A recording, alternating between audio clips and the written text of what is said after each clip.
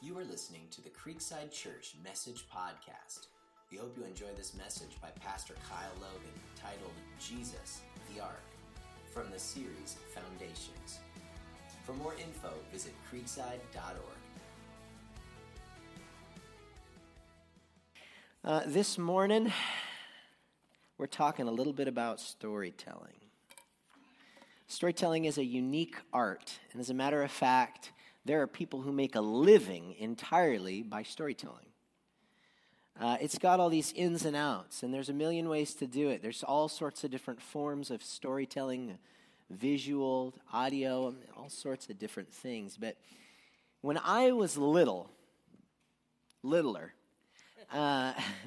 my family and I would listen to these audio cassettes, which, as history books will tell us, was how people listened to music before compact discs came around. I don't know if you know that, but they're a thing. And they were really cool. You could rewind them with a butter knife. My family had this tape that we wore to death by a professional storyteller named Odds Bodkin. Does anybody know Odds Bodkin? No, of course not. My wife makes fun of me all the time. She's like, "You're such a nerd. Nobody knows who that is." So Odds Bodkin was this incredible mastermind of a storyteller. He would do all these different voices, high voices, low voices, old voices, young voices. And not only that, he played a Celtic harp in the middle of it. And so he'd do all these voices, and then he'd intersperse these little do-do-do-do-do. And it was so cool. I was just entranced by it as a kid. And he had this command over dynamics. Dynamics are one of the things that makes a story great. There are those moments, those soaring moments where the voice expands and we're all drawn in. And then the emphatic silence that helps us listen. One of my other favorite storytelling techniques is to get real deep into a moment. And you're about to reveal a crucial element of what's going to happen in the story. And we're on the edge of our seats, and maybe we're about to learn the identity of someone, and oh my goodness, we're getting closer and closer to the detail, and the detail is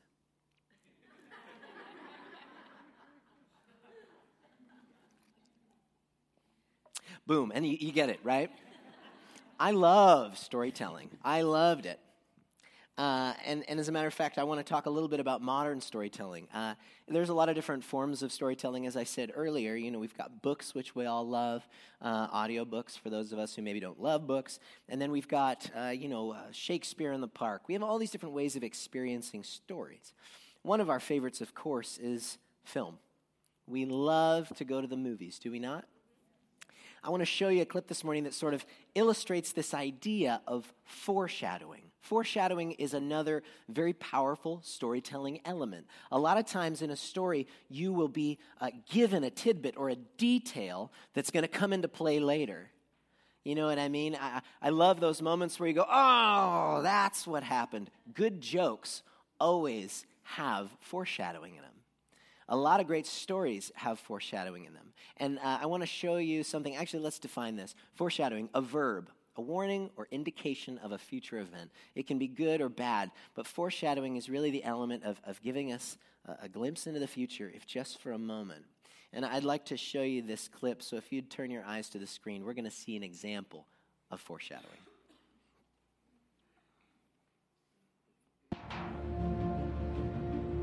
Nice. I couldn't find any mob bosses. Well, Sergeant. Oh, it's Lieutenant now. You really started something. Bent cops running scared. Hope on the streets. What? The Narrows is lost. I still haven't picked up Crane or half the inmates of Arkham that he freed. We will. We can bring Gotham back. What about escalation? Escalation. We start carrying semi-automatics, they buy automatics. We start wearing Kevlar. They buy armor-piercing rounds. And you're wearing a mask. Jumping off rooftops. Now take this guy. Armed robbery, double homicide. Got a taste for the theatrical, like you. Leaves a calling card.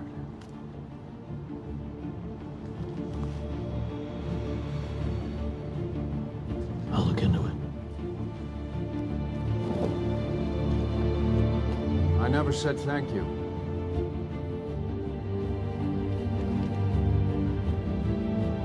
never have to.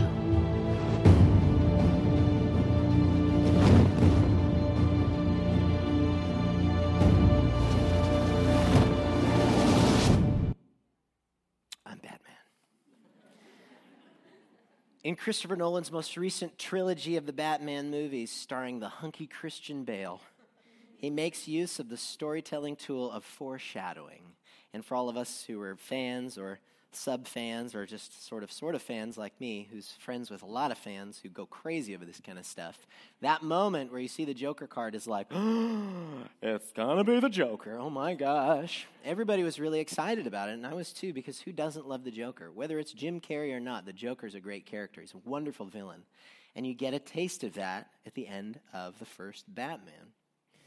Well, what if I told you that Christopher Nolan, and indeed every other storyteller throughout all of history, no matter what their medium is, learned the art of foreshadowing from the master storyteller and creative mind of the universe, God? You see, all throughout the Bible, there are elements of foreshadowing that point to the future, especially in the Old Testament. What I love about the Old Testament is the New Testament directly about Jesus, in the present, in the moment. And then in the New Testament, also post-Jesus, what is happening because of him, and all of the growth thereafter of the church, and the evolution of it. But the Old Testament has immediate application, and then one layer below it, the manifold presence of the foreshadowing of the person of Jesus. And I love that. I'm super lucky today to be part of this Foundations series. If you're just joining us, we've been on a journey through Genesis. And we let the smart guy handle all the details, Pastor Jeremy. So I get to just give you this beautiful, passionate message that is super close to my heart. And it's one that I love. I've written songs about it and journaled about it and had thoughts about it. It's the foreshadowing of Jesus Christ in the story of Noah. So let's go ahead and crack the book in Genesis 7 as we move along. Genesis chapter 7. I'm going to read a fair amount of scripture, so just hang in there with me. I'll try to make it as entertaining as possible. Then the Lord said to Noah, "Go into the ark, you and your whole family, because I have found you righteous in this generation." Okay, right there, we have our first immediate application. What is that telling us? Nothing is in the Bible that doesn't need to be. There's no extraneous stuff. The fact that the Scripture is affirming Noah as a righteous man in his generation, and that the Lord is speaking to him, most likely because of that, tells us something. That God is in community, in communion with this person who is pursuing righteous life. That's a great immediate application for us. And we'll continue to look at those immediate applications and then dive deeper. He says to Noah, "Go into the ark, you and your whole family, because I have found you righteous in this generation. Take with you 7 of every kind of clean animal, a male and its mate, and 2 of every kind of unclean animal, a male and its mate. And also 7 of every kind of bird, male and female, to keep the various kinds alive throughout the earth. 7 days from now, I will send rain on the earth for 40 days and 40 nights, and I will wipe from the face of the earth every living creature I have made." And Noah did all that the Lord commanded him. You've heard Pastor Terry talk about a bookending with truth and grace. I believe this is bookends of obedience, if you will. The chapter begins with an affirmation of Noah's righteousness, and ends this paragraph, not the chapter itself, but the paragraph ends with, "And Noah did all that the Lord commanded him." All, not part, not somewhat, but all. I love that, and I don't think it's coincidence. Let me read on. Noah was 600 years old when the floodwaters came on the earth, and Noah and his sons, and his wife and his sons' wives, entered the ark to escape the waters of the flood. Pairs of clean and unclean animals, of the birds and the creatures that move along the ground, male and female, came to Noah and entered the ark, as God had commanded Noah. And after 7 days, the floodwaters came on the earth. I'm going to jump a little bit ahead in my notes for those of you who are following along. And I'm going to talk about the 2 gifts I believe God gave Noah. The first gift, I really, truly believe, was provision. Notice how God sent him 7 of every kind of clean animal and 2 of every kind of unclean animal. He did this because he was providing for Noah sustenance for his family. Now, just so you know, God, of course, intended him to eat the clean animals and not the unclean animals. Why is that? A lot of us get caught up in the Old Testament with all these rules and regulations that God gives out to his people. And we sort of think, God, what is with this? There's like so many laws. And then you kind of come to find that modern-day science affirms the fact that there was no way to prepare an unclean animal back then to be eaten. And so what really looks like a law was just sort of a protection, a guardrail. God said, hey, don't eat this because you'll get sick and die. That's pretty protective, you know what I mean? There's that aspect of it, the provision. And then the other element that I love is that God provides a way for Noah's family. I find it really interesting that God affirms Noah's righteousness, but that the Bible doesn't really necessarily talk about his sons and his sons' wives. Now, I'm not saying they were unrighteous. I think that it was a righteous family unit under the headship of Noah. But I also know that it was Noah's relationship specifically that was the link to their relationship with God, and that his leadership of their family was what brought his sons into the ark. No Noah, no ark. You get what I'm saying? I love that God provided a way for Noah's sons through Noah's righteousness, and of course, probably their righteousness as well. But I think it's important to see that. And along those lines, I want to say this. For me, it is so hard to pray for myself, to get stuff, or to be provided for, or whatever. But guys, isn't it so easy to pray for somebody else? We're like, oh, Lord, just, bless them, and especially your kids. If any of you have kids, you're like, it's so easy for me to pray for my kids. It's so easy for me to pray for my daughter. And sons and daughters, isn't it so easy to pray for your parents? Just kidding. No. I'm kidding. So it's very easy to pray for other people, is my point. I want to let you know that God hears the prayers of a righteous man. Scripture affirms that. It says it in Proverbs 15:29. If you are praying for your children, and I know many of you are, God hears that. Okay? And we as a staff, whenever you write it down on those prayer cards, we are praying with you. And I may not be righteous, but Pastor Terry is, and God's listening to him. So honestly, keep praying for your kids. We are joined with you in that endeavor. Kids, pray for your parents. Brothers, pray for your sisters. Sisters for your brothers. Siblings for each other. Family for each other. We as a church pray for the city of Martinez and the area beyond. God hears our prayers. He hears those prayers. One of the things I've learned is that one prayer that God is never going to say no to is when you ask him to bless somebody. In one way or another, he is going to do it. Bless and save. Those are the two prayers that we know God will fully do his best to meet us in. Okay, so provision. I just love that. I want to tell you a story from my life. Back before we were blessed with the privilege of coming here and working with you guys, I worked at a church in Southern California, and the bigger part of my compensation was that I lived on campus at the church. I lived upstairs at the church. And I loved it. Just so you know, I'm not complaining. It was really great. It was a growing experience. But all that to say, sometimes, times were tight. And one particular week where our washing machine had been broken by excess use, because we weren't the only people who lived there, we couldn't wash our clothes. And so we ended up going to the local laundromat down the street. And I opened my ashtray, which is where pastors keep their quarters because they don't smoke. I opened my ashtray, and I looked for my quarters, and I didn't have any. And I think, oh, man, what am I going to do here? So I close it. I'm like, let's just get the stuff out of the car. I'll go back. I'll dig under the cushions and under the seats, and I'll try to find what I can find. Who knows? Maybe we'll find a $5. That would be great. Can I tell you, I didn't find a $5, but this is what happened. I go back, and I just go, Lord, please, God, help my eyes to see. Maybe I missed them. And I slide that ashtray open again, and there were quarters in there. I'm not a witness to much of the miraculous. I know people get healed, and I know all this stuff happens. I haven't been there when it's happened, but I believe it, and I know it, and I know God does those things because he's powerful, and he still works in the miraculous. But let me tell you, I'm a witness of the mini miraculous because I got to see that, and it was not small to me, not at all, if only because I wanted to smell good for Sunday. Parable of the quarters, that's that one. Okay, let's move on. The other gift God gave Noah was protection. And I want to illuminate this by reading ahead in the dialogue here. Here it is. In the 600th year, I'm picking up at verse 11. In the 600th year of Noah's life, on the 17th day of the second month, on that day, all the springs of the great deep burst forth, and the floodgates of the heavens were opened, and rain fell on the earth 40 days and 40 nights. And on that very day, Noah and his sons, Shem, Ham, and Japheth, together with his wife and the wives of his 3 sons, entered the ark.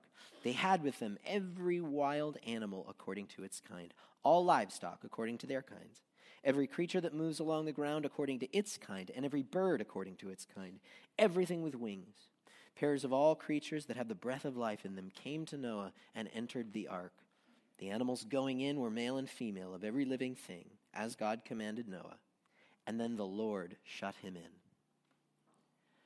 I love how it doesn't just say Noah and his family walked into the ark, they grabbed these giant ropes, pulled them closed, and the doors were sealed. No, it says the Lord himself shut them in. That is like the ultimate I got your back moment. Scripture says that God goes before us, prepares a way, and that we prepare a way for the Lord in worship. But this is literally God behind you.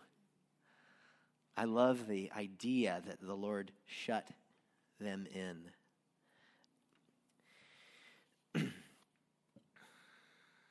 Let's return to verses 15 and 16 of chapter 17. 15 and 16 of chapter 7. I want to show you something else. For 40 days the flood kept coming on the earth. As the waters increased, they lifted the ark high above the earth. The waters rose and increased greatly on the earth, and the ark floated on the surface of the water. They rose greatly on the earth, and all the high mountains under the entire heavens were covered. The waters rose and covered the mountains to a depth of more than 20 feet. Do you know what the tallest mountain in the world is right now? It's Mount Everest, and it's 29,028 feet and 9 inches. So the modern day equivalent of if we flooded now would be 29,048 feet and 9 inches, which is an unimaginable number. But the idea that God separated Noah, put him on this ship, and then shut him in to float high above the highest mountain in his divine protection is such a beautiful one. I believe the Lord's provision and protection is available to us now, and I don't want you to just take my word for it. I want to share with you some verses that I love. When we opened in Genesis, we discussed the fact that after Adam and Eve fell, the Lord provided for them. It's in Genesis 3:21. It says, "And the Lord God made for Adam and for his wife garments of skins and clothed them." God shed the first blood to cover and provide for and protect his children. Not only to cover their sin, but also to cover their bodies from the cold, protect them. Genesis 9:3. This is after the flood. God says to Noah, "Every moving thing that lives shall be food for you. And as I gave you the green plants, I give you everything." It goes on, Exodus. "And the people of Israel went into the midst of the sea on dry ground, and the waters being a wall to them on their right hand and on their left." God says to Job in 38:41, "Who provides for the raven its prey? When its young ones cry to God for help and wander about for lack of food, he's saying, I provide for the ravens." That just reminded me of another verse, Elijah in the mountains, who's fed by the ravens. God's provision there as he's resting. Then here's my favorite, Psalms 81:10. "I am the Lord your God who brought you up out of the land of Egypt. Open your mouth wide and I will fill it." That is so good. Those are some of my favorite verses. Let's return to the idea of foreshadowing.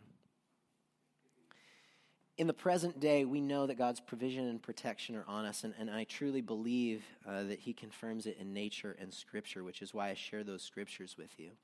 But I want to return now and look at the text through the next layer. We've investigated it practically, and we've seen what God did for Noah and does for us now. But let's look at that second layer I talked about earlier, the foreshadowing, okay?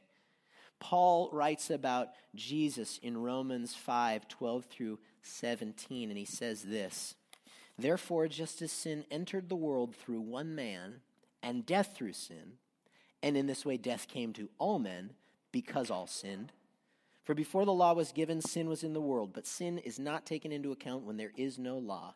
Nevertheless, death reigned from the time of Adam to the time of Moses, even over those who did not sin by breaking a command, as did Adam, who was a pattern of the one to come. This term pattern, it also means type. We look at the Old Testament and we look for patterns and types of Jesus, basically foreshadowing elements of Jesus. So every great author who's ever borrowed the idea was inspired originally by the creative God of the universe who made you, a creative being. So we dig and we search and we seek for the image of Christ in those who came before him. And Paul clearly affirms that Adam was a pattern of Jesus, that he came into the world through the creation of God and essentially brought death to all men through his decisions, right? But the great thing is, here comes Jesus, referred to by Paul as the last Adam, who brings eternal life. Closes the book on that. I love it. It's such a clear picture and such a clear correlation. There's a thread throughout all of Scripture that tells this story. The manifold, meticulous revelation of who Jesus is. Now, I want to take a different path here, and I want us to look at Cain and Abel. And let's fill in Abel on the screen with Jesus as a sacrifice. Now, you're going to say, Kyle, wait a second. That sounds a little unbiblical. Where is the verse for this? And I'm going to tell you, there's no verse like Paul has that literally says Adam is a pattern of Jesus. But here's where I draw the correlation between Abel and Jesus. Look at Cain. Look at the provision God provides Cain. He says, yes, you murdered your brother. Yes, you will wander as a result. But I'm going to put a mark on you that protects you from men. And as a matter of fact, not only do I provide for you this means of safety, I will protect you by exacting vengeance on those who would seek vengeance against you. God protects and provides for a murderer. Do you think maybe that's a little more than he deserved? A man who killed his brother, protected and provided for by God. God took this situation and tells a story of great grace through it. Now, let me ask you a question. Where do I get the idea of Abel as Jesus? Who was it that killed their brother, Jesus? I love it because first service, a couple people piped out a few different great answers. But my favorite answer, Aaron right there, he says, me. Friends, we are all Cain. You and I, pardoned and protected by the God of the universe. And through that line of reasoning, I say Abel was a bit of a Jesus pattern. He's a bit of a Jesus type because he ultimately is the lens of truth by which we see God's great grace. If Abel does not die, God doesn't show through his love to Cain what he feels for us as well. And I'm reminded then, what about the person who was free on the day Jesus was condemned? Who knows the name? Barabbas. What was Barabbas? A murderer. What happened on that day was perfect. Jesus frees a murderer and takes his place on the cross. This is, yes, praise God. This is chapter 2 of that great grace. When God said, Cain, I will protect you. He says to you and I, we're Barabbas, my friends. And he says to you and I will take your place. It had to be Barabbas. It couldn't just be a thief. It couldn't just be a gossiper or a fornicator or whatever. It had to be a murderer because you and I, friends, we are that role. Whenever we read a story, we want to place ourselves in the story. And when I would read the Jesus narrative, especially of the betrayal, I'd go, man, sometimes I'm Judas. Sometimes I deny Jesus 3 times. Sometimes I'm Pilate because, man, I can pass judgment.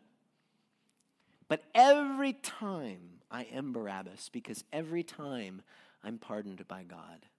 I love the language in this song we sing sometimes, the judge is my defense. Such a beautiful image.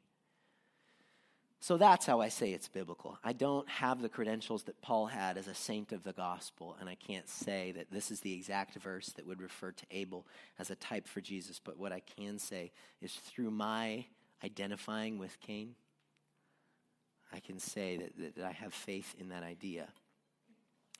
So now let's look at the story of Noah. Well, who is Jesus in this story? You might be surprised to learn that Jesus is not Noah.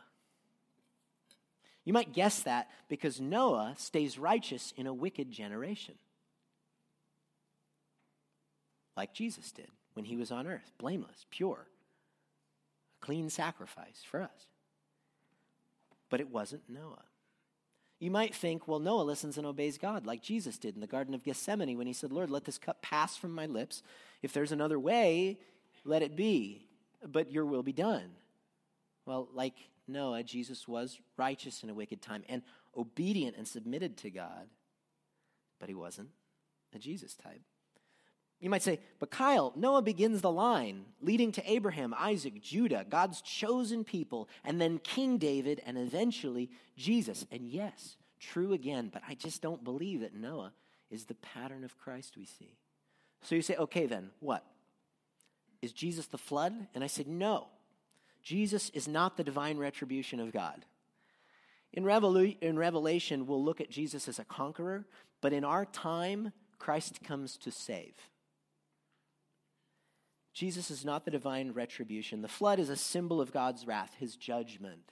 It's the same cup that Jesus drank from in the New Testament.